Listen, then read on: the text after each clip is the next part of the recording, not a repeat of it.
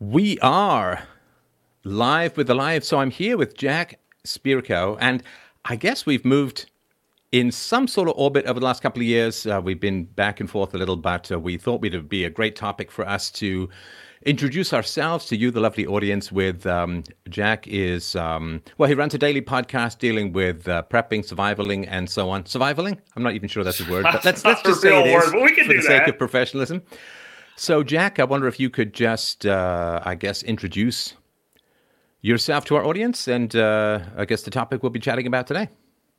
Yeah. Anyway, my name is Jack Spirko. I'm the host of the Survival Podcast. We've been running about 12 years, about 250,000 daily downloads of the podcast itself. We cover all aspects of self-sufficiency, self-reliance, and liberty.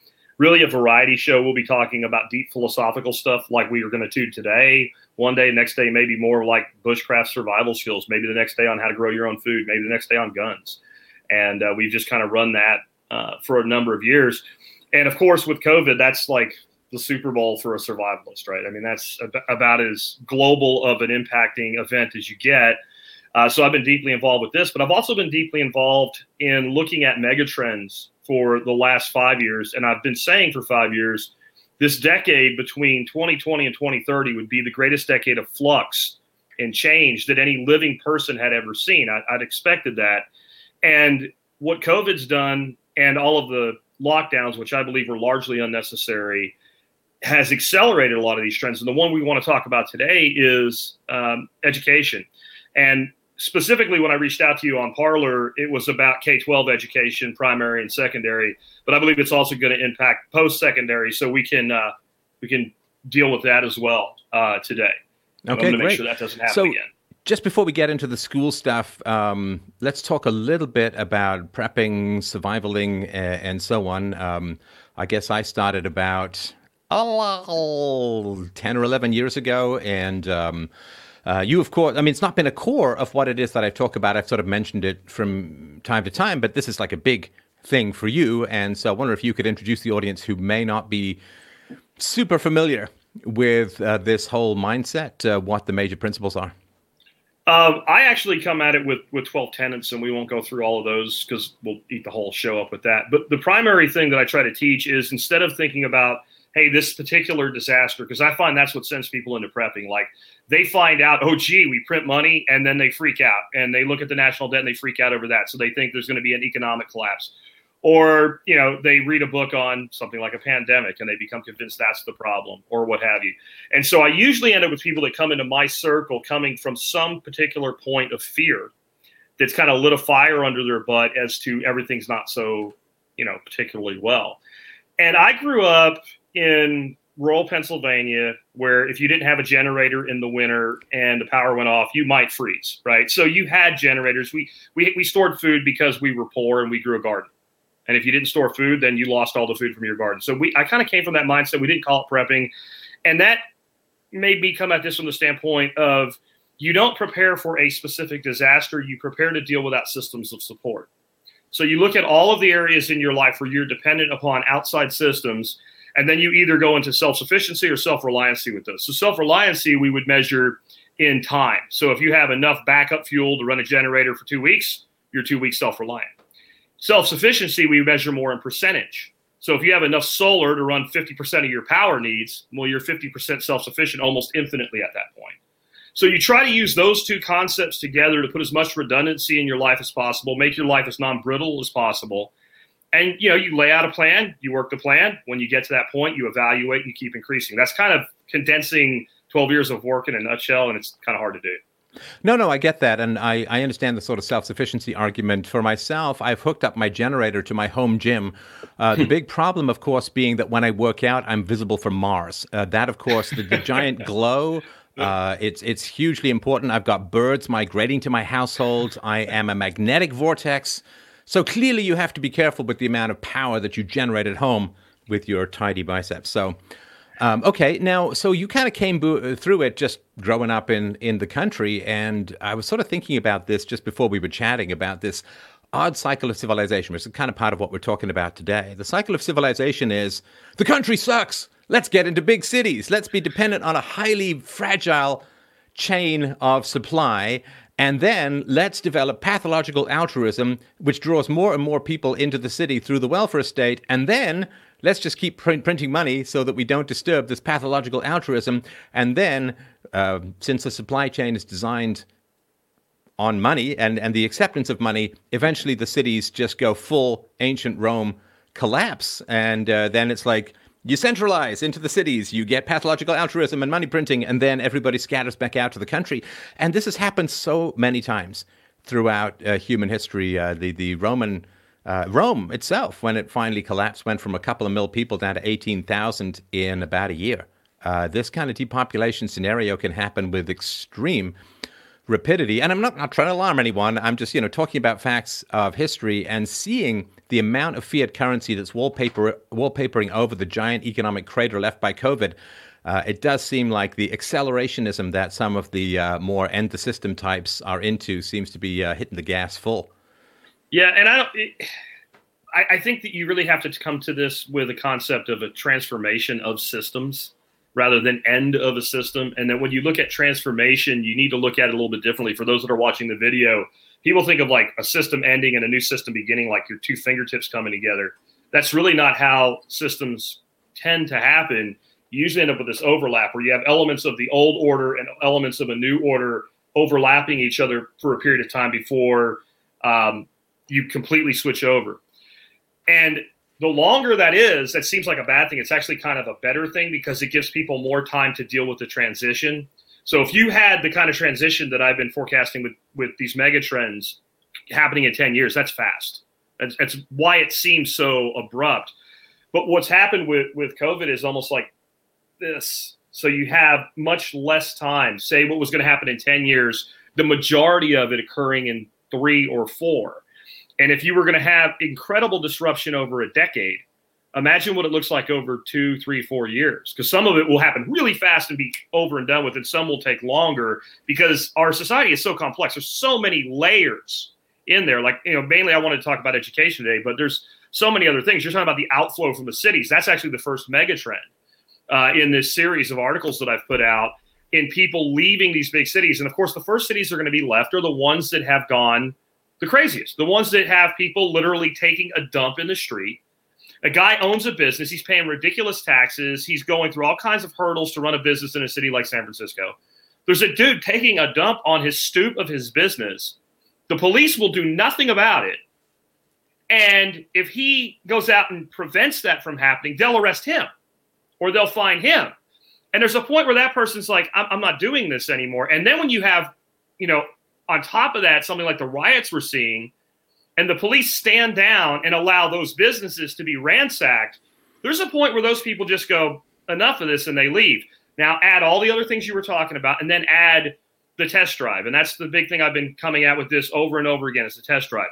So with schools, we'll get into that in a second, but with fleeing the cities, you get these people in the city, and then all of a sudden Google or whomever they work for, whatever tech company they work for, a lot of companies aren't even tech companies, but they do a tech job, say, you know what, with this pandemic, not people that don't have to be here work from home. So they work from home. Employers always feared, if I let this guy work from home, he's going to slack off. Turns out people tend to do their jobs because they like to keep their jobs and their money. So the guy goes home, does his job, keeps his job and his money. The employer goes, wait a minute, this works better. You know what? You can just keep doing that when this is over. Half the employees or more are gone. Now they're looking at this giant building. They can't sublet it because everybody's doing the same thing. And all of a sudden the employer's bailing out of that city or bailing out to the outskirts of that city or downsizing their facility there. And all these people that are working now remotely are like, wait a minute, why am I paying $2,700 for a 1-bedroom apartment with a guy taking a crap in the front of the apartment when I go out every day and needles up and down? So that guy's like, well, I'm going to go out to Sheboyganville, and for the same money, I'm going to get a 5-bedroom house with 1.5 acres of land.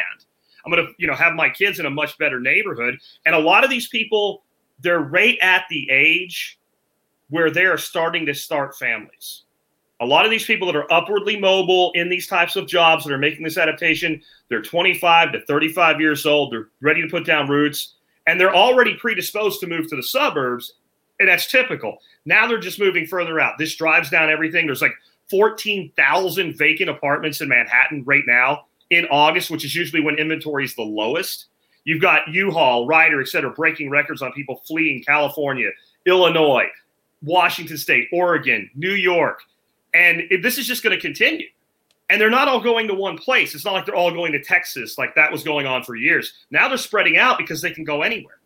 So that's all, and that's all cascading. And that leads into education because all of a sudden you got people pulling your kids out of school because if I'm going to have my kid at home for school anyway, why am I going to be in the state system now? That was the main reason that held parents there. But at the same time, people are leaving. And if you have the city population in decline, well, some of those people have kids. Those kids are leaving too. You put that together, now the schools are downsizing. Now the teachers are getting laid off. Now the teacher can't afford to live in Los Angeles anymore because she doesn't have a job in Los Angeles anymore. Now she's moving out. And this whole thing is a cascade of failures, one on top of the other. And like I said, COVID's like somebody went and dumped gas because all this was happening already. I've been watching it happen for a decade. Well, this is the first economic crash with broadband, and I don't think people really understand what that means. I mean, I've lived through a whole bunch of these now. I'm past a half century, so at the 80s, the late 90s, 2007, 2008, and so on. So I've been through a whole bunch of these, but this is the first time where the scattershot of formerly congregated worker bees can actually be sustainable, at least at the moment, with broadband and this kind of technology, the kind of technology that allows us to have this kind of conversation. And people don't understand, I think, the domino effect that happens because most people who are not in the business world, they see the business to consumer economy. Now that's, important, and that's kind of the point of the business to business economy, but the B2B economy is vastly bigger than the business to consumer economy. It's sort of like being on a cruise ship and it's like, I feel a faint humming through my feet. And it's like, yes, that is the giant 12 billion horsepower engine that's getting you from Alaska to San Francisco. You may not know it, but you go down there and there's a whole lot of stuff going on that you just feel this little hum. And this business to business economy is absolutely huge. It does not require any more people to be direct. Flights, hotels. When I was in the business world as an entrepreneur, man, I spent like 2 weeks a month, sometimes 3 weeks a month, driving, flying, meetings, because, these were like the old school guys who was like, if I can't feel your face, I can't trust you. You got to be fair. I need to mingle our breath over calamari in order to be able to trust you, especially if you're kind of a new starting out business guy. So there's so much of the commercial real estate, rental cars, airplanes, hotels, you name it. So much of this economy has kind of been waiting for the new digital age generation to come along and say, yeah, we can meet over Zoom or Skype or whatever it is, or here.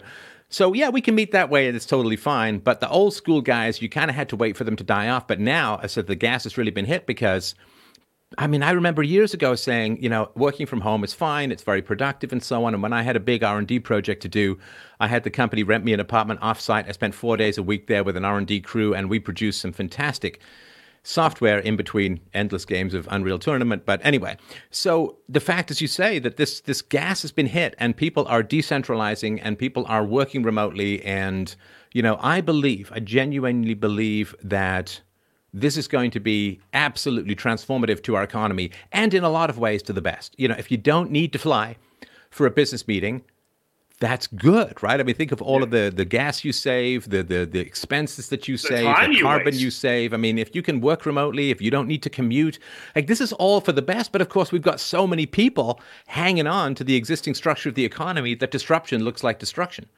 Well, and I agree with you that everything we're talking about long term is something that's necessary, and it will be a net gain for humanity in the long term, assuming the state doesn't use it to do what the state always does, which is grow and grab power. The technology itself, the mindset itself is better. There's no, like you said, there's no reason to get on an airplane and fly 800 miles if I can do business with you the way that you and I are conducting this podcast right now. I did that for years too. I was in remote sales management, and I had 35 people working across 8 states, and I would go in with my sales reps and we'd make deals and all. And I'm not saying it wasn't effective, but it wasn't always necessary. And what would inevitably happen is, okay, so I need to go to Richmond and I need to talk to this distributor and I need to hammer some things out. That needs to be a face-to-face meeting. But I'm going to Richmond from Philadelphia. I don't want to do that for half a day. So I'll go down there for 3 or 4 days. So now I've got my sales rep, right, coming up with a bunch of monkey-do freaking meetings for me to go to so they feel like, hey, the regional guy's not going to fire me because he doesn't think I'm working. And a lot of it was, some relationship building and all. It wasn't that it wasn't useful, but it certainly wasn't necessary. And then when I would get home, if you did that kind of work, then you get home and you spend the next 72 hours with no sleep, keeping all the promises you made, when you could have done all of that instantly. And that's happening in a million ways. Like you said, the B2B side of this, people have to think about when an entire, 4-story building closes because the company sends all of its workers home, maybe keeps a small core working in some little incubator somewhere else, sharing space. How many businesses operated just to service that building? The janitors, the people that come in and wipe the freaking plants down with soap, and the coffee vendor, and how many little restaurants, that are already hurting made their living off of those employees when they took lunch. There's entire cafeterias. I've worked at places where there's a cafeteria that serves that complex, but that cafeteria is an independent business, or maybe multiple independent. They're all toast. And that's, you're just beginning to peel that first layer off the onion. This just keeps going. And you're right. The broadband thing, it's actually been here, but now it's more available. And then everybody got that. Again, you got to think about that test drive. You're convinced this new car from Ford or Chevy or Toyota sucks, but your buddy talks to you about enough. You go down the dealership and you drive it and you go, this doesn't suck. I like this. And that's what's happening with remote work. It's happening with remote education. And it's once those things happen, there's this entire group of side effects that get drugged with it. And like I said, it can be a net gain. It can be a good thing, but it's going to hurt. And when you look at teachers in particular, if somebody it's a technical person loses their job, they have a marketable skill. They have something they can go out to the general market with and say, here's all the ways that my skills translate. You have a teacher with 25 years of experience teaching 4th grade. I am not putting him or her down.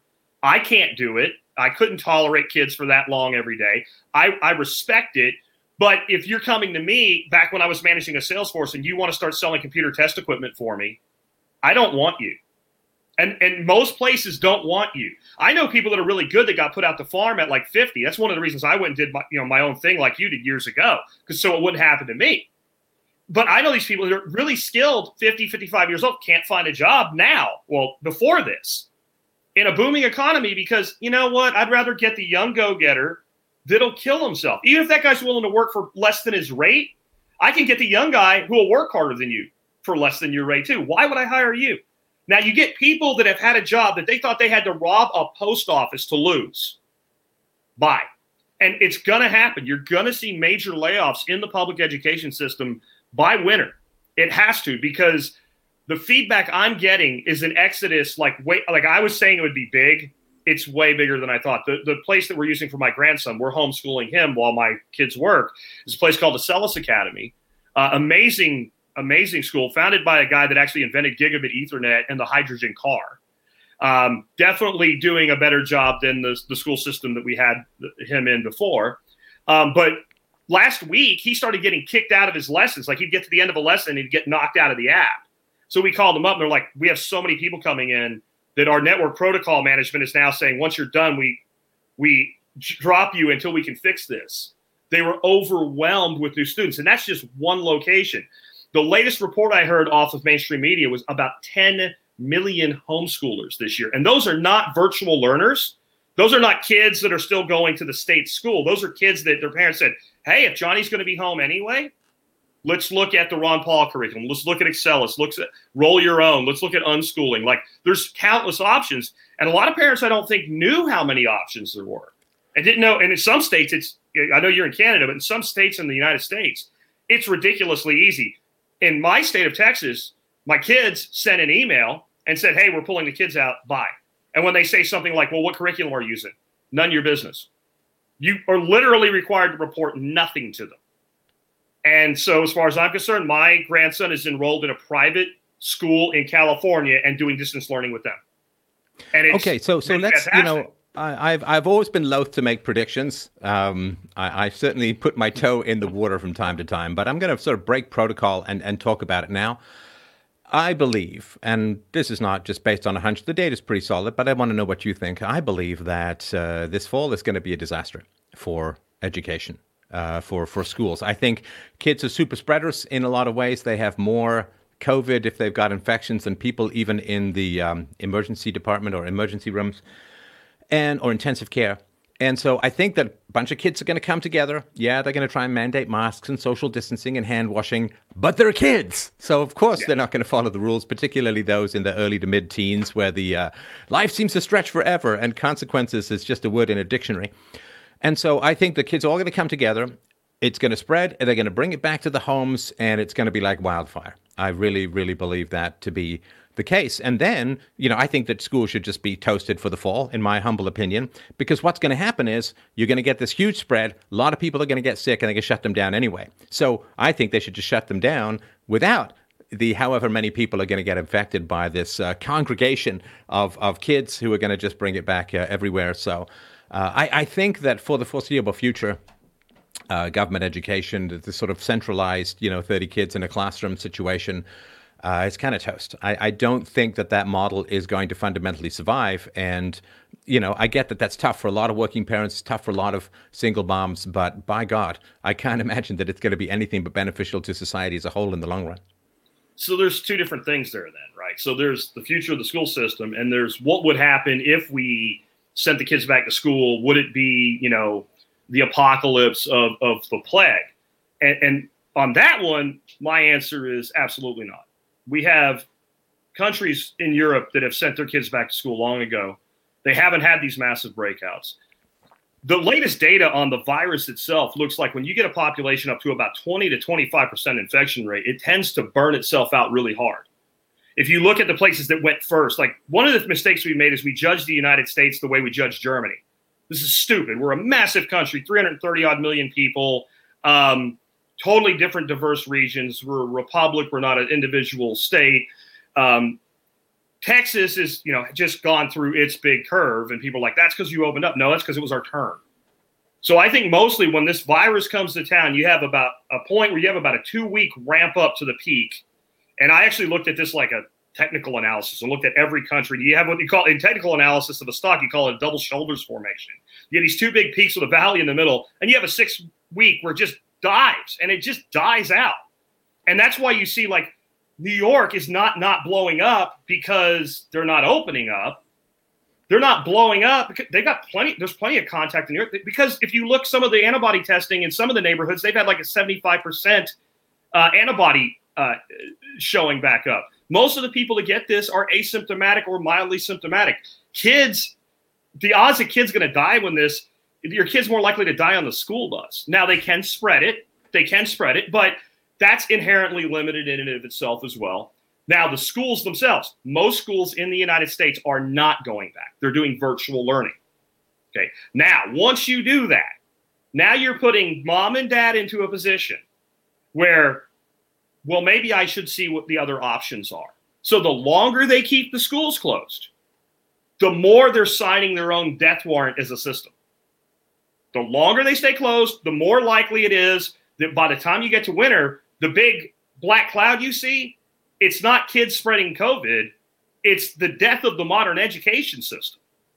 Because why am I going to keep my kid in the state system if I have my kid? Like the big reason parents don't do this, when you really push a parent, they'll say, socialization. Well, the kids are constantly screamed at for socializing anyway. Kids are picked on. Kids are bullied. You can put your kids in all kinds of activities. We have homeschool groups. We have homeschool meetups where instead of like doing education together, you just do social activity. That's not a problem. Well, you can get socialized in prison too. Yeah, right. You just don't necessarily want that perspective. It's a lot like school in a way too. Schools are like minimum security prisons today. It always comes down to daycare. Once you take away the state mandated, monopolized, mandatory daycare service, there's no reason not to look outside. As soon as you look outside, you start to look at your child's education the way you look at buying a pair of pants. You might like jeans and I might like cargo shorts. I'm not going to buy jeans just because you like them. We make decisions every day for ourselves based on what is the best thing at our means for what we want. You do not want your kids in school. You think you do, but you don't. You want your children educated. That's what you want. You want your children educated. Homeschool kids complete college at 12% higher for the group than standardized educations, right? I mean, they win all the national science fairs. No, sorry to interrupt you. I get that, but to me, it's always a question of cause and effect, right? Is it smarter parents who homeschool their kids and they're just getting that generic inheritance of IQ, which is like 80% genetic by our teens, or is it that there is a big improvement? I certainly know that the stuff that I use from school, like the stuff that I use, particularly middle school, I mean, good Lord. I honestly, my daughters and I were chatting about this the other day. Like, well, what do you still use from middle school? I'm like, you don't. Anxiety? Isn't that a great like, case? I mean, it's hard to remember, especially because the world has changed so much since we were in middle school, that now, everybody's got a calculator and a lookup device. You don't need to memorize. You don't need a slide rule. You don't need to know how to do long division, although it's useful to know how the numbers work together. But, so much has changed to the point where you have a giant computer in your pocket all the time that, things just haven't kept up. And I think people are going to start experimenting with these learning parts. The parents get together and they hire a teacher to teach a couple of kids. That's really cool. And the parents then have finally, by God, I hope, some control over education, because, man, educational control has been yanked out of the hands of parents and handed over to radicals in unions and activists. And, hey, let's experiment on your kids with some entirely new Bill Gates learning curriculum that's never been tested and never been, I mean, they're not guinea pigs. They're human beings in the making. So on that, first of all, let me just say then to the right, stop trying to save a dying system. Take this opportunity, capitalize on it, get your kids out of the system you've been criticizing rightfully for 20 years. I've heard it's an indoctrination center. I completely agree. So stop sending your children into it. On to your, where you started there with, is it just that the parents that are doing homeschooling in general are smarter? I don't think so, because a lot of parents are using something called unschooling, and they pretty much let the kids do whatever they want. And some of those kids go to Ivy League schools on scholarships. So what you're really dealing with, and this was something that I interview a lot of people that do this because I'm a big advocate for it. One of the people that's on, I call my expert counsel that does questions for the audience every week, Sue, said, you cannot make a child learn anything they don't want to learn. It's like pushing string. You can move one end, but the other end is going to not move at all.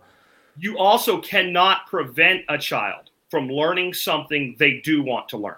Nothing you can do will ever prevent that kid from learning something once they've decided, I want to learn this. That's why we had a 9-year-old a few years ago. They caught going through the drive-thru at McDonald's with the minivan. And they said, how did you learn to drive? And he said, YouTube. Right? Because once he decided he was going to take the minivan to McDonald's, right, there was nothing going to stop that kid from doing it. So when we take kids into a home environment, our job as parents are not to be teachers. It's to enable education. It's to encourage the child to learn and then to find the method that works best for the kid. That's the difference. That once you become a homeschool parent or a homeschool grandparent like me, you bring that kid in, you try something. If it doesn't work, instead of keep shoving it in Johnny's face until you better learn, instead of doing that, you say, okay, this doesn't work for Johnny. We need Johnny to be able to learn how to do math. Let's go find a math curriculum that enables Johnny to learn how to do math. And then if what you're doing with history works, you leave that alone because he's learning history. So why would you jack with what's working to fix with what isn't working? And to be fair to the education system, which I don't like to do, but I try to do it anyway, if I have 30 kids sitting in rows in a classroom, I can't do that. I can't change the curriculum for Johnny and not change it for Stefan, right? And I can't have Jack, who just blasts through everything in the class, out there throwing airplanes or something because he's done with his work. But my grandson gets his work done on average in 1.5 to 2 hours a day. So what the hell was the school doing with him for 7 more hours a day? And he's got a 4.0 GPA. Funding administrators, Jack. Sure, well, exactly. You know that. So most of what these kids are doing in school is useless. But it's not useless for the time it was created. It was created in the 1800s. It was designed to program our children to go work in a factory or something similar to that. We needed a system that would take basically what was like the equivalent of a 1600s peasant in the freest economy that ever existed, meaning I could stay on my dad's farm and I was good. I had no need to leave the farm. How do you get that person to go work swing shift in a textile mill? Because when also to be fair, like his job as a farmer is going to go into decline. We have automation in the 1800s, early 1900s coming in. We're going to have less farmers. We need something for these people to do. Sorry, I just wanted to point out for the audience, it was only 120 years ago, 80% of Americans were involved in farming. Now it's like 2%. Yep. That shift is mind-boggling. And so we needed something like they could see that coming. So what's his name? I can't think of the guy's name now. One of the worst human beings that ever existed. He went to Prussia and brought the Prussian system back to America. And it was thinking Wilhelm, but that's not just a scrap floating in my brain. Kaiser, right? It was, God, it's similar to that in name, though. Anyway, he goes over there. He brings this back. They install this system, and it kind of fluxes a little bit. But by the 1920s, it's pretty much exactly what we have today, except now we have computer monitors in the classroom. But it runs the same way. The world that was designed to prepare a student for does not exist. We're sitting here walking around. We have these little computers in our pockets we call phones. They're really pocket computers. They have more technology in them than the entire bank of computers that put a man on the moon in 1969. And we're still teaching with an 1880s mentality. We're teaching, listen to the bell, stand up, take a break, ask to go to the bathroom. We're teaching students how to be good workers for an industrial environment that's largely become archaic. And if you really need somebody to work in that environment, if somebody's like, I got to take that job, there's one left and I need it, you can figure out how to do that. We don't need 13 years of conditioning for that person to be able to know this is when I take my break and how to punch a clock. But all of the crap we do in schools, it's the fluff. And then they send the kid home and the kid's got 2 hours of homework. So you got a kid knocking out all his work in an hour and a half, 2 hours, goes to school for 7 hours, comes home with 2 more hours of work. This makes no sense. And we're robbing our children. I mean, I know you've become a father over the years, and that's changed a lot of how you think. I've watched enough of what you've done to know that. I look at my grandson, and I think I don't want him spending one more minute doing things he doesn't want to do than are necessary for him to do that, right? I want him to learn. I want him to be able to do math. I want him to be able to think critically, et cetera. But most of what I want for him in an education, he's not going to get that in a school system anyway. They're not going to teach him the concept of grammar, rhetoric, and logic. They're not going to teach him the trivium. They're not going to teach him when somebody says something that doesn't make sense, how to challenge it. They're going to teach him how to obey the person because they have authority. So what I want for him can't be acquired there. And what I don't want for him will absolutely happen. His precious childhood wasted to a large degree. Because what do you think is the best thing that ever happened to you in school, Stefan? What do you look back and think, man, I wish I was back there doing that again? Well, school introduced me to computers. I had a math teacher who showed me an Atari 400 with 8K of RAM, and I would go in on weekends to program computers and learn. That became a career for me for a long time. But that, of course, was not school. That was weekends. My very, very best experience in school was doing summer school so I could get out of that rat cage a semester early and get a head start on everybody who wanted to get a job post-school, because I didn't have enough money to go to college, so I went to work gold panning, prospecting, and so on. So for me, the very best thing that happened in school was getting out of it early. It was like, parole, I've made it, woohoo! Was leaving. And that, one way or another, most people, when you push them a little bit, that's where they end up. The best thing that ever happened to me at school was I finished. Whatever that meant, they were out. And people that dropped out feel the same way as people that graduated at the top of the class, right? The best thing that ever happened was the last day that I was there. And well, the people who do really well in school tend not to continue that arc afterwards, because if you're particularly great in that kind of controlled, coercive, restricted, oppressive hierarchy, it's like, hey, I've made it to the top of the NKVD, that doesn't tend to translate particularly well into being a great self-starter in a more free market economy.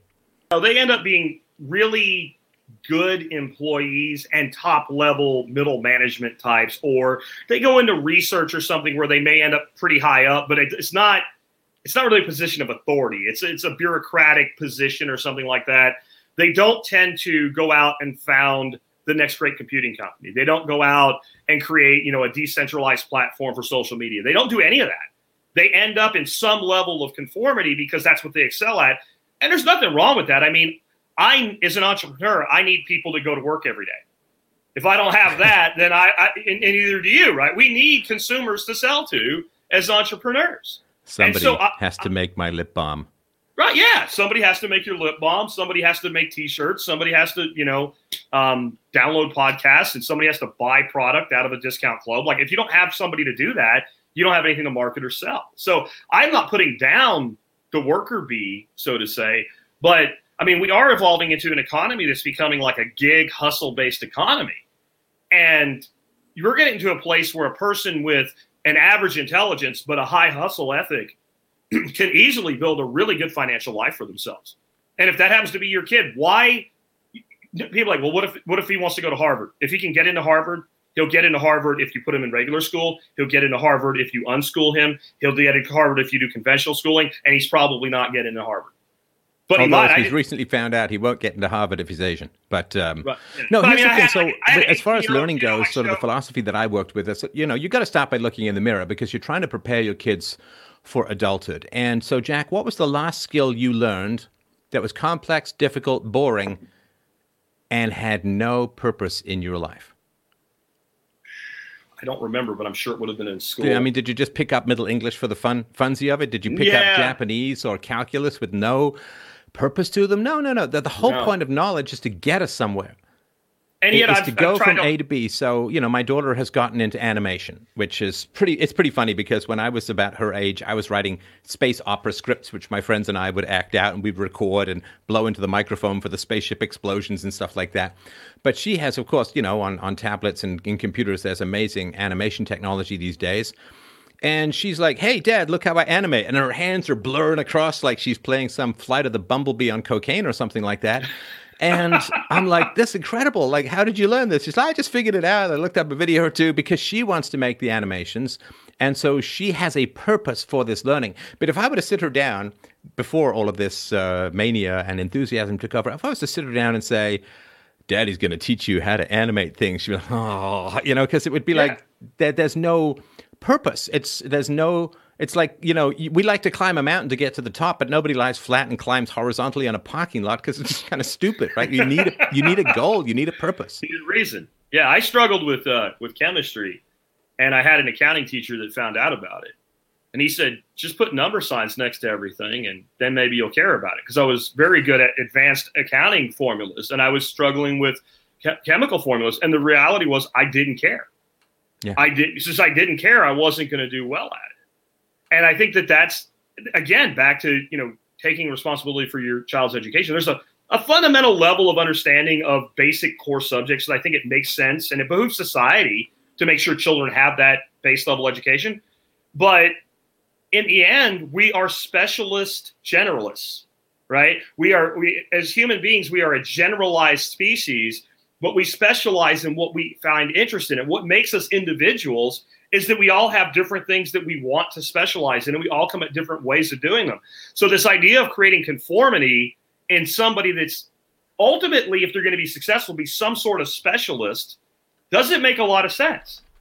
It really doesn't, because a lot of what you're wasting their time with, they'll never use. And a lot of what you're wasting their time with, you're actually impeding their progress on what they're exceptional at. If that makes sense. No, it absolutely, everything's got an opportunity cost. The other thing, too, is that because government teaches, it's not a merit-based system. It is, and as you know, I'm sure, teachers tend to come from the lower scores when it comes to university applications and so on. It's like they've shaved off all the really, really smart people, taken the generally below average people in those cohorts and turned them into teachers. And I think that's a problem. Like, I want the very smartest people teaching kids because that way they welcome challenges from the children. I like my daughter's skepticism. It's like, well, why is this important? And why, I need to have a good answer, because if I don't have a good answer, she has every reason to push back on the process.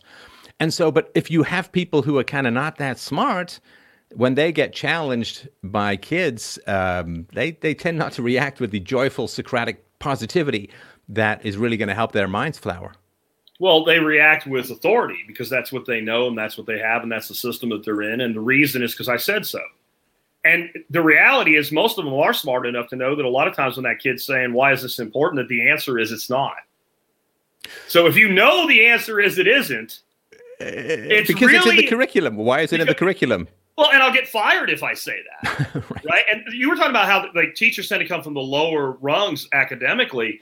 The problem with that is also that we've convinced them that they're really smart and that they're heroes, and we've lionized them. I don't know if you know this, in the state of Maryland, because I called bullshit on it and then I got proven wrong. By the time you're teaching for 5 years, you must have a master's degree or they'll take your license. So you come out with a bachelor's, you start teaching, you get your license to teach, but then you have 5 years, paid for by the taxpayers, of course, to acquire enough classes to get your master's in education, or, master's in something anyway. And I know you said you want the smartest people teaching our kids, but there is no need for anybody to have a master's degree to teach freaking second grade. That is the dumbest thing I've ever heard. You know who should be able to teach second grade if they had the emotional maturity? A third grader that got A's in second grade should be able to teach second grade if the second grade teacher did their job. I come from a military background as well, and our training methodology was see it, do it, teach it, and then you know it. You could see it 100 times. Until you do it, you haven't learned it, and you really haven't mastered it until you can teach it. Well, that's a bit of the Waldorf school methodology where, and this was this is going back a ways in a show I did probably about 10 years ago. There was a school system in the UK in the 19th century which had that kind of process where you would learn a skill, you'd master it, but you'd only know if you mastered it if you would teach it to younger kids. And younger kids would actually pay you a penny to teach them, and they would choose among the older kids who would be the best teacher for them and so on. And even in modern dollars, the annual cost for those schools was less than $100 per child, because so much of the teaching was going on between and among the kids. Plus, it also teaches empathy. This age segregation, one of the reasons why kids bully and they get so cold towards each other is age segregation. And if you have older kids teaching younger kids, it awakens sort of the paternal and maternal aspects of people, which helps them develop a better empathy. Well, and I mean, on that alone, let's say that you're a third grader, Stefan, and I'm a seventh grader teaching you, and you're being picked on because the biggest kid in third grade decided to pick on you. He's probably not bigger than me while I'm in seventh grade, right? So it brings in a certain level of protection, kids protecting their own. But what you're describing is exactly how education worked in the United States before we transformed it. And it actually took a while to stomp it out. That was the one room schoolhouse that had all the kids in rows, and then what they did is they put the first graders, the second graders, the third graders, and they would actually tell the kids, okay, first graders, the second graders are going to turn around and help you with your work. And that developed mastery of whatever it was that they were being taught. It didn't matter what it was, but you've done a podcast for a long time, so you are above everything else an educator. That's what you're doing. You're a teacher, and you have a passion for teaching, or you wouldn't do this every day.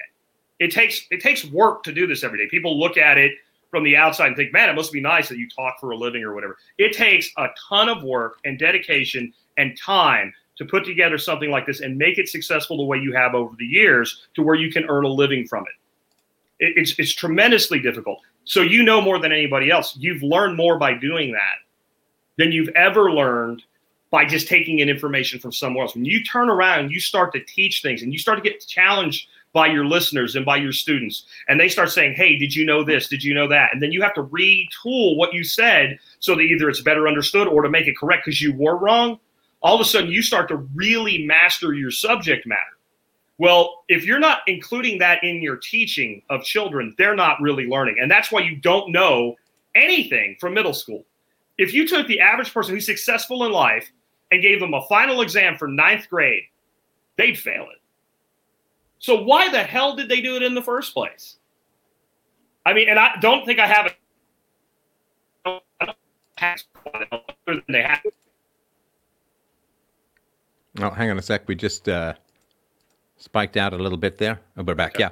Well, the other thing too, so the teachers' unions as well, there's a couple of things that I think are waking people up, because school for kids, like the parents view school as just it's kind of a black hole where the kids go for 7-8 hours a day, and they don't really get a sense of the content. And I think one of the things that's interesting is some of the parents being rather appalled at the stuff that's coming across the virtual learning Zoom window, the kind of stuff that they're being taught, right? And there's some school districts who are like, hey, do not watch this live stream if you're a parent. They don't want to know. Yeah, they don't want the parents to know what's going on. I think that's pretty significant. The other thing too is that they're getting a sense of the amount of busy work, because the teachers are being paid for an hour, maybe 2, maybe 2.5, maybe a little bit more of on-screen time, and the kids seem to be completing their work in an hour or two, and then it's like, okay, so what is the rest of the time being used for then in particular? And the other thing too, I think people are seeing that the teachers' unions are impeding the e-learning, that the government is pretty incompetent when it comes to getting technology working. And also, of course, that the teachers are more than happy to accept full-time salary for part-time work. I mean, hey, wouldn't we all, so to speak, right? Yeah. But the teachers who are working a couple hours at most a day, yeah, they're like, yeah, full benefits, summers off, full pay, because, there's two tribes under COVID. There's two tribes under COVID. There's day and night in the world, and there's government workers and everyone else under COVID, because government workers seem to be doing pretty all right. Everyone else kind of hosed. And I think people are they're changing their relationship to the worshipful nature of teachers in school that they may have grown up with. Well, don't you think, though, that, I know it's hard to revolt against the state when it comes to taxes, but when you end up in a fairly high property tax district, and, by next year, a report comes out that 50% or 30% of students are not in the public system at all anymore, that some of those people might just be like, well, what are we paying for?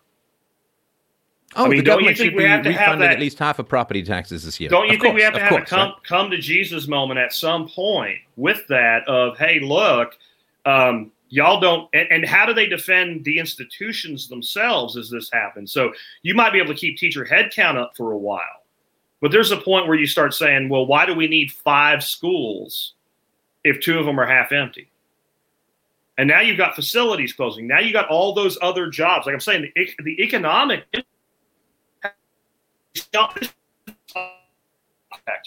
they are out there.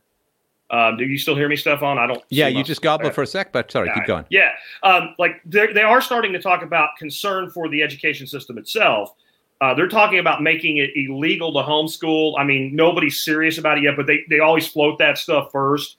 You mentioned the thing with they don't want you to watch your child streaming lessons from school. The other story that came out today, there was a lady in Virginia or Maryland or somewhere. Her kid is a Boy Scout. He had a couple BB guns in his room. So the teacher sees the BB guns in a rack in the room. They're obviously BB guns, by the way. These are not, AK-47s or whatever. She freaks out, tells the principal, the kid's got guns. The school's stance is, because it's virtual learning, he brought a gun to school. So the principal calls the mother back to figure out where the kid is, to use basically a network sniffer and figure out, because he's a two household place, to figure out which house he's in. And doesn't tell her any of this and sends the police to her house. The police ask if they can come search for weapons in the house. What's the response to that should have been go screw, but she's a conditioned person right out of the same system and said, I've always been taught to comply. So she says yes. Cop turns out to be a decent guy at least, comes in, goes, yeah, these are BB guns. Good way he's got them stored. He's being respectful, whatever. I'm sorry I had to do this, and goes on her way. But their viewpoint was, now that you're allowing us to virtual school your child, our rules for our building apply to your home. We just conscripted your private residence for state property. So get out. I know I keep saying that, and people tell me it's hard, but I listened to a thing, you did a show about the end of Japan recently, and I listened to the guy you talked to on there, and he was talking about how he lived in a place where it was a high crime area, and he couldn't move because of his job, and he was making all these excuses, and you are way more I'm not the patient guy you are, right? I don't have a military background, so I can't order people. I was like, move, dummy. So in the end, though, if you don't want to possibly get knifed when you're on your way home from work, you probably should find a job that gives you what you're looking for, someplace where that's not likely to happen. And you told him, philosophy can only do so much. I can't make that go away for you. When it comes to your children, if I asked a parent and made it extreme and said, if there was a building on fire, would you charge through that door and grab your kid and get him out of that building? They'll say, absolutely. So we know there's a point at which you absolutely will do whatever it takes for your kid. All I'm asking you is figure out where that point is, because I'm sorry to interrupt, but that's the wild thing to me about how vivid, as you say, the risk to kids is not super high when it comes to COVID. I am concerned about the Nexus spread situation, sort of bicycle wheel hub spread. But parents, 40% up here in Canada, I think it's in Ontario, 40% of parents not sending their kids to school. And because it's okay, this virus, which, admittedly is nasty, but doesn't really hit kids too hard and so on. It's well, yeah, I got to keep my kids safe. It's that indoctrination is really bad for your children. Yeah. And I've been making that case, as I'm sure you have for me at least, as a podcast for like 15 years straight. I've been talking about it decades before that. Like, indoctrination is really, really terrible for your children. It scrubs them of their personality. It turns them into, volatile, remote control, civilization detonating bots, so to speak. And they turn them into these, tripwire attack dogs for the elites. I mean, it's really, really terrible for people. Plus, I think that, I don't think that the school should be teaching your children sex education at all. I think that's actually really creepy, really vile, really nasty, really destructive. And, keep that shit away from kids. That's just not what strangers should be talking about with your kids. There's a whole lot of creepy stuff in there. They're going to terrify your kids about global warming. They're going to terrify your kids about just a wide variety of bugaboos, mostly imaginary, as the saying goes.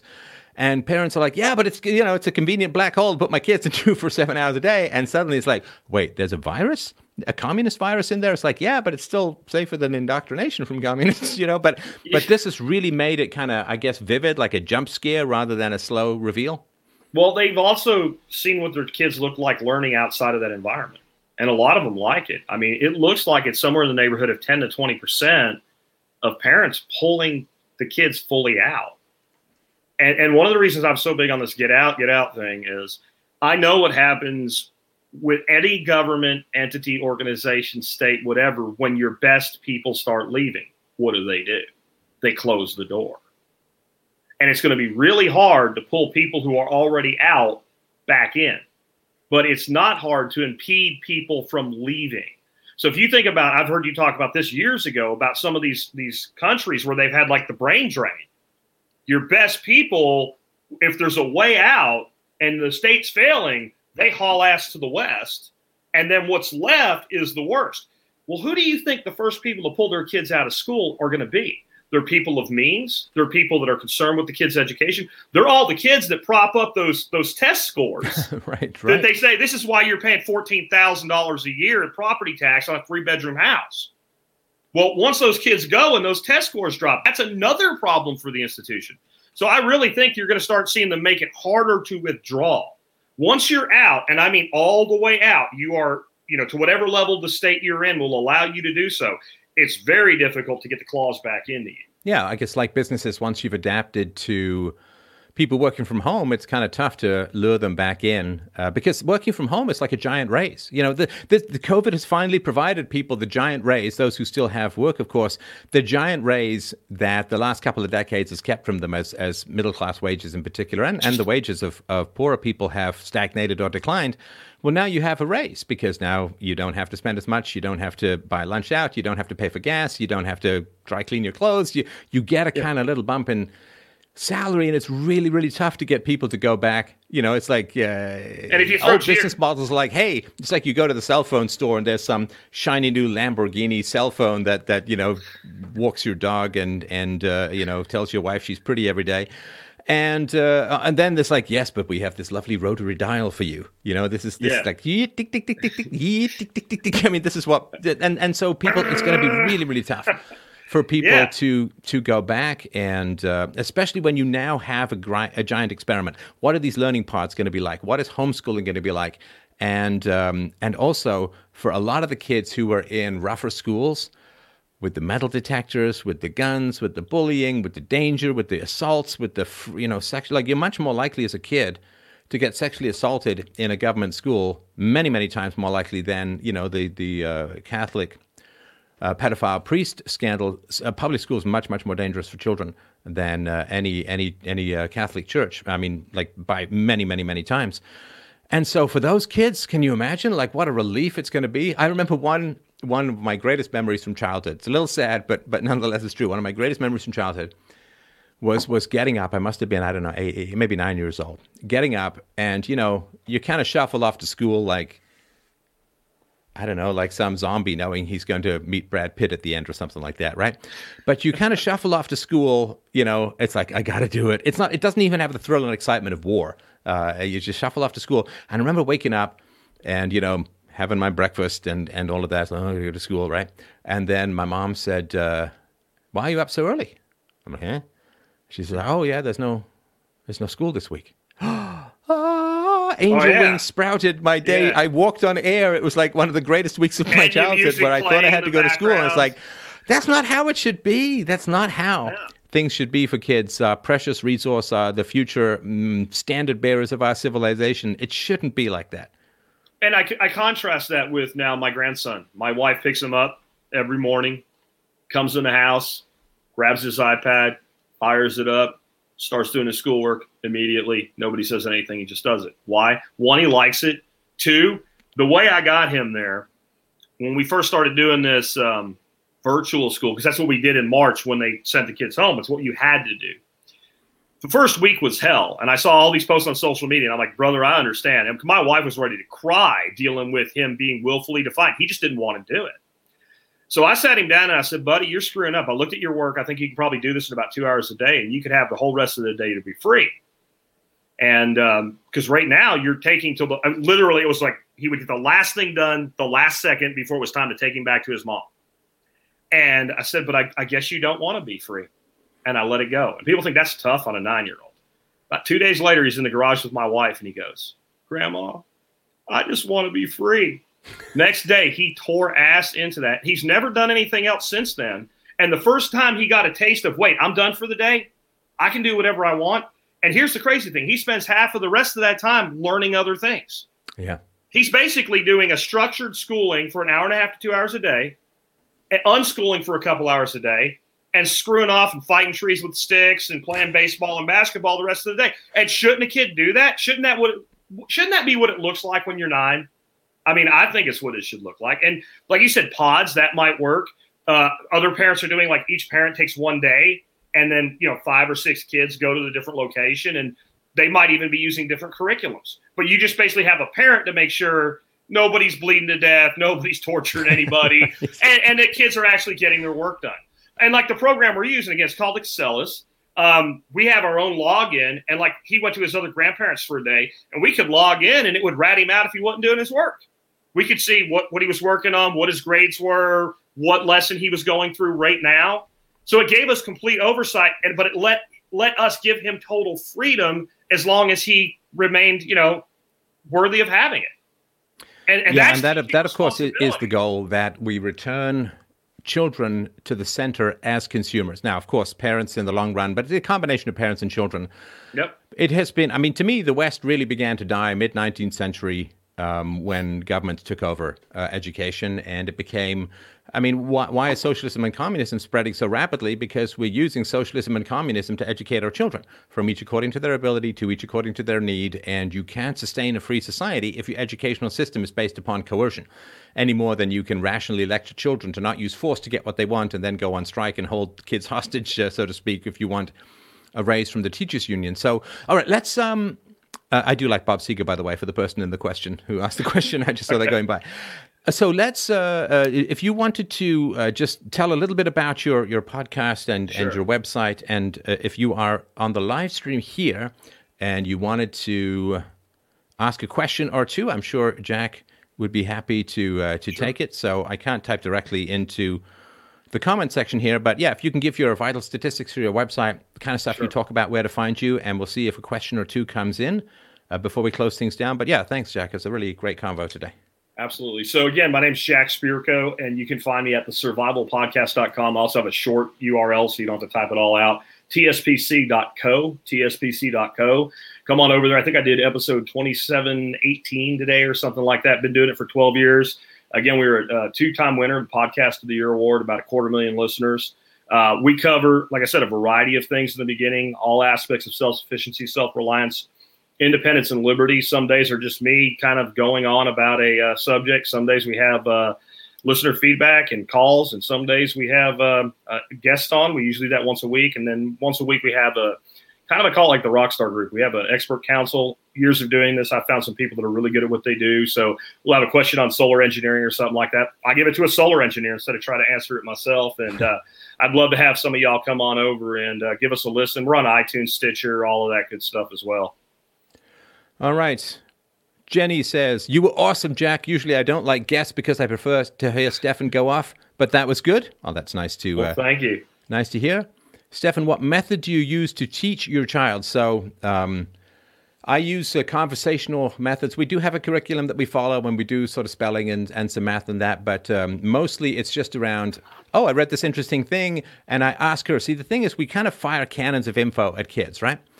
So what you want to do is, if you find something interesting in the news, you find some interesting fact, don't just blurp it out at the kid like you're just a rain cloud dropping on their umbrella. What you want to do is say, well, how would you solve it? Or what do you think the issue would be? Or what do you think comes next? Or, what percentage of parents do you think aren't sending their kids back to school this fall? And just try to get them to guess, to engage, and to get those creaky brain muscles going. So I would say whatever you're interested in, your kid is fairly likely to be somewhat interested in, but you can't just dump information on them any more than, you ever been at a party where somebody is just talking your ear off and they never ask you about yourself, and all you do after a while, you just space out, you just go to your happy place. And I remember one woman telling me at a party once, she literally had a 20-minute monologue on her hair about, well, when she washes it with this shampoo and then it's exposed to this kind of light, it has a slightly reddish tinge, but then, blah, blah, blah, and her relationship with her hairdresser. And it's like, this is back when I still had my hair and I still didn't care. So just make sure you're not a one-way street. We think of education, because that's how we're taught, is like, just firing cannons of information at the kid and hoping they catch some. Make it into a conversation, and you'll really, really find it wonderful from that standpoint. And it tends to be interesting that way. Sorry, Jack, go ahead. Can I add to that? So again, the school that we're using is called Excellus, and I really recommend people check into it. I don't have kickbacks, or they're not a sponsor or anything like that. We're just really impressed with them. I looked at a lot of different curriculums. They use a thing called Learning Accelerator, and it's actually like 6,000 different public schools are actually paying them for their lessons now. That's how effective they are. But like Stefan's saying, like, integrate learning into life. Back when my son was in school, he was like 8 years old in second grade, and we had the parent-teacher night, and he had told the teacher that he makes beer with dad. Well, of course, she said, I'm not sure how to bring this up. But so we started talking. I said, well, he doesn't drink it. He helps me brew, but he's learned Mesopotamian history. He's learned chemistry. He's learned advanced algebra to do calculations for the alpha hop ratios against a specific gravity of wort. Have you taught him advanced algebra yet? And he wanted to learn it because it was cool, because dad was doing it. And he's like, well, you can figure all this out, and you know what? Yeah. Well, when can I taste it? Well, when you're like probably 16, tell your teacher 21. But like, integrate that. Like, I have a little farm here. My grandson, he'll jump off his work when I go out and do my daily stuff. He'll walk around with the chores. We'll talk about things. And I don't look specifically for something to tie back into something that's educational. But when it comes up, then have a conversation about that. Kids love to have conversations. And if you can get them talking, they'll teach themselves. Like, again, you don't actually teach. You encourage learning. Those are two totally different philosophies. And you want to teach principles, not conclusions. How to think, not what to think. Somebody asked me in terms of, do I build my own training materials? Well, kind of yes and no. So I have been a computer programmer off and on for over 4 decades, and there's very little that I don't know when it comes to programming. So my daughter, like most kids, likes the odd tablet game, although she's got a whole program of restricting its usage for herself. So I said, hey, do you want to build one? And, that gets her interest, because she's going from consumer to producer, right? That's kind of the tip that happens shortly before puberty, that you, instead of just receiving stuff, like instead of watching shows, which she doesn't do much, she now wants to create shows, which is the animation. Instead of just receiving video games, she wants to create one. And so, we fire up the programming tools, and it's like, okay, let's start with something simple, a number guessing game, or let's do a math quiz or something like that. And let's time. Can you time it? And then can we put funny messages in if people keep making mistakes? And so she came up with a whole script of like funny error messages if people keep making mistakes, where the computer gets more and more exasperated and so on. So that's fun and that's funny. And then I show her how the programming works in the background, and what colors should we use. I find that very enjoyable. And we have a little computer game with a bunch of different quizzes. We got trivia, we got multiplication, division, number guessing, and so on. Pretty simple stuff, but teaching her how computers work, teaching her how user interface design works, teaching her how to bring some humor into what it is you do. And all of that has been a great deal of fun for her. Now, I doubt that she'll become a computer programmer. That's not really her bent, but it's a great way to think how to think. I don't care about what she types. I care about that she knows kind of how computers work and can appreciate the logic behind what you do, because that's something she can continue to use whatever she designs or creates. I think that's valuable. I know enough coding so that when I have a project I'm outsourcing, a coder can't bullshit me. Right. And so that may pay off for her, that she'll have enough of an understanding. She may decide she wants to do something someday, and you're outsourcing work, and it's good to know the language that your work's being done in. So when they're giving you some sort of BS about why it can't be done or why it's going to cost more, you know that you're being lied to. Yes, that's true. That's true. Last question. What is the most surprising thing that you have experienced as a result of 2020 or COVID? The willingness of people to be ruled, the willingness of people to be controlled. I always knew it was a problem. I've railed on it for years, but the ease of which we can control an entire population with a catchphrase, and how we can change that catchphrase and forget about the last one. And the new one is now the order of the day. It started out, flatten the curve, 2 weeks to flatten the curve. So flatten the curve. And if you said anything against that, you were evil. And then it became stay at home and save lives, right? And now it is wear a mask, and my mask protects you and your mask protects me. You can show 12 studies over 7 decades that show masking does not work, and it actually causes more respiratory. And I'm not talking about my opinion. I'm talking about recognized, randomized, controlled testing that shows this is actually a bad idea. Well, this is Denmark. I'm sorry to interrupt, but I think Denmark, the ministers of health there have said, no, we're not going to mandate masks because we can't find the solid scientific evidence as to their efficacy. There isn't any. And when people say, show me your sources, I'll do it. But I also get to the point where I say, look, hold on, you're the one making the claim. Show me one RCT, randomized controlled trial or test, that shows conclusively that masking the public works. Don't show me a clinical trial inside a controlled environment with a professionally trained medical personnel who change their mask every 20 minutes with perfect hygiene that it reduces spread. Show me, Bubba and his brother going into the Piggly Wiggly every day with the same mask they wear all day long at work. And what I would like to see is, hey, you take one of your homeschool kids. I know some of y'all are out there doing it. Have them put a mask on for 20 minutes. Take a Petri dish with a gel and rub the inside of that mask on that gel and put it against a control and see what it looks like. And then think about somebody wearing that mask, because you're supposed to wash your mask, replace your mask, but people don't do it. And when you mandate something for the masses, you don't base it on what should be. You base it on what is most probable. And what is most probable is a bunch of people walking around with infected rags on their face. and for every case of COVID you prevent, this was the reasoning of, you can go look these studies up for yourself. The first one I read was from 1947. The last one was in 2019. The reasoning in the end was always, for everything we stop, there'll be 10 more other infections, respiratory or otherwise, that are caused. So this is actually a net negative. So this doesn't work in mass. That doesn't mean that if you're a nurse in a hospital, you should wear it. And I'm not even sure that it doesn't make sense to maybe wear masks when you have like 2,700 people inside the Piggly Wiggly where they go in and out, right? Because that way they wear the mask, they take the mask off. This idea of people wearing masks nonstop all the time it's first of all, it's dehumanizing. Second of all, it doesn't work. But they don't even have to enforce the law.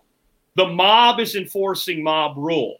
And I've always known that's a problem. The most surprising thing is how freaking brutally effective this is, and how no amount of evidence, and I'm not talking about opinion, I'm talking about conclusive evidence, the same evidence that they ask for something like hydroxychloroquine or whatever. Here it is. This is evidence, and there is no counter evidence to this. And then it's just, you just want people to die. That's the response you get. And that has been overwhelming. And then I guess kind of right in there with that is the absolute lack of any integrity within the scientific institutions at all. Like, I knew it was bad, but when we look at hydroxychloroquine, for instance, we can debate how effective it may or may not be. But when you have people saying that it is a dangerous medication to take, when it's been taken since freaking 70 years ago, almost 1967, I believe, is when we first used chloroquine, and then hydroxychloroquine came around later. I took it for 6 months consecutively in Honduras when I was in the military. My main side effect was I did not get malaria, right? Like this medication, VA uses, but Department of Veteran Affairs uses 67,000 doses a day on an outpatient basis. And when you have doctors on television telling the public this is highly dangerous and should only be used in a hospital, the level of intellectual dishonesty there outside of the efficacy debate is absolutely preposterous. And what I said today on social media is I believe our modern education system is intentionally creating learning disabilities in students. Because you have to have a learning disability if somebody gives you the facts about this medication to then believe that it all of a sudden became dangerous outside of a hospital. You can't be thinking clearly. And the willingness of people to embrace this on political tribalism especially, because if Donald Trump came out and said, if you eat this hat, it'll cure COVID, there's a whole shitload of people that start eating hats. So it's just as bad on the other side. There's no clarity in this at all. And man, like I knew that humanity was easy to enslave, but I didn't know they were this damn easy to enslave. Oh, come on. This is the same scientific establishment that turned plant food into a planet killer.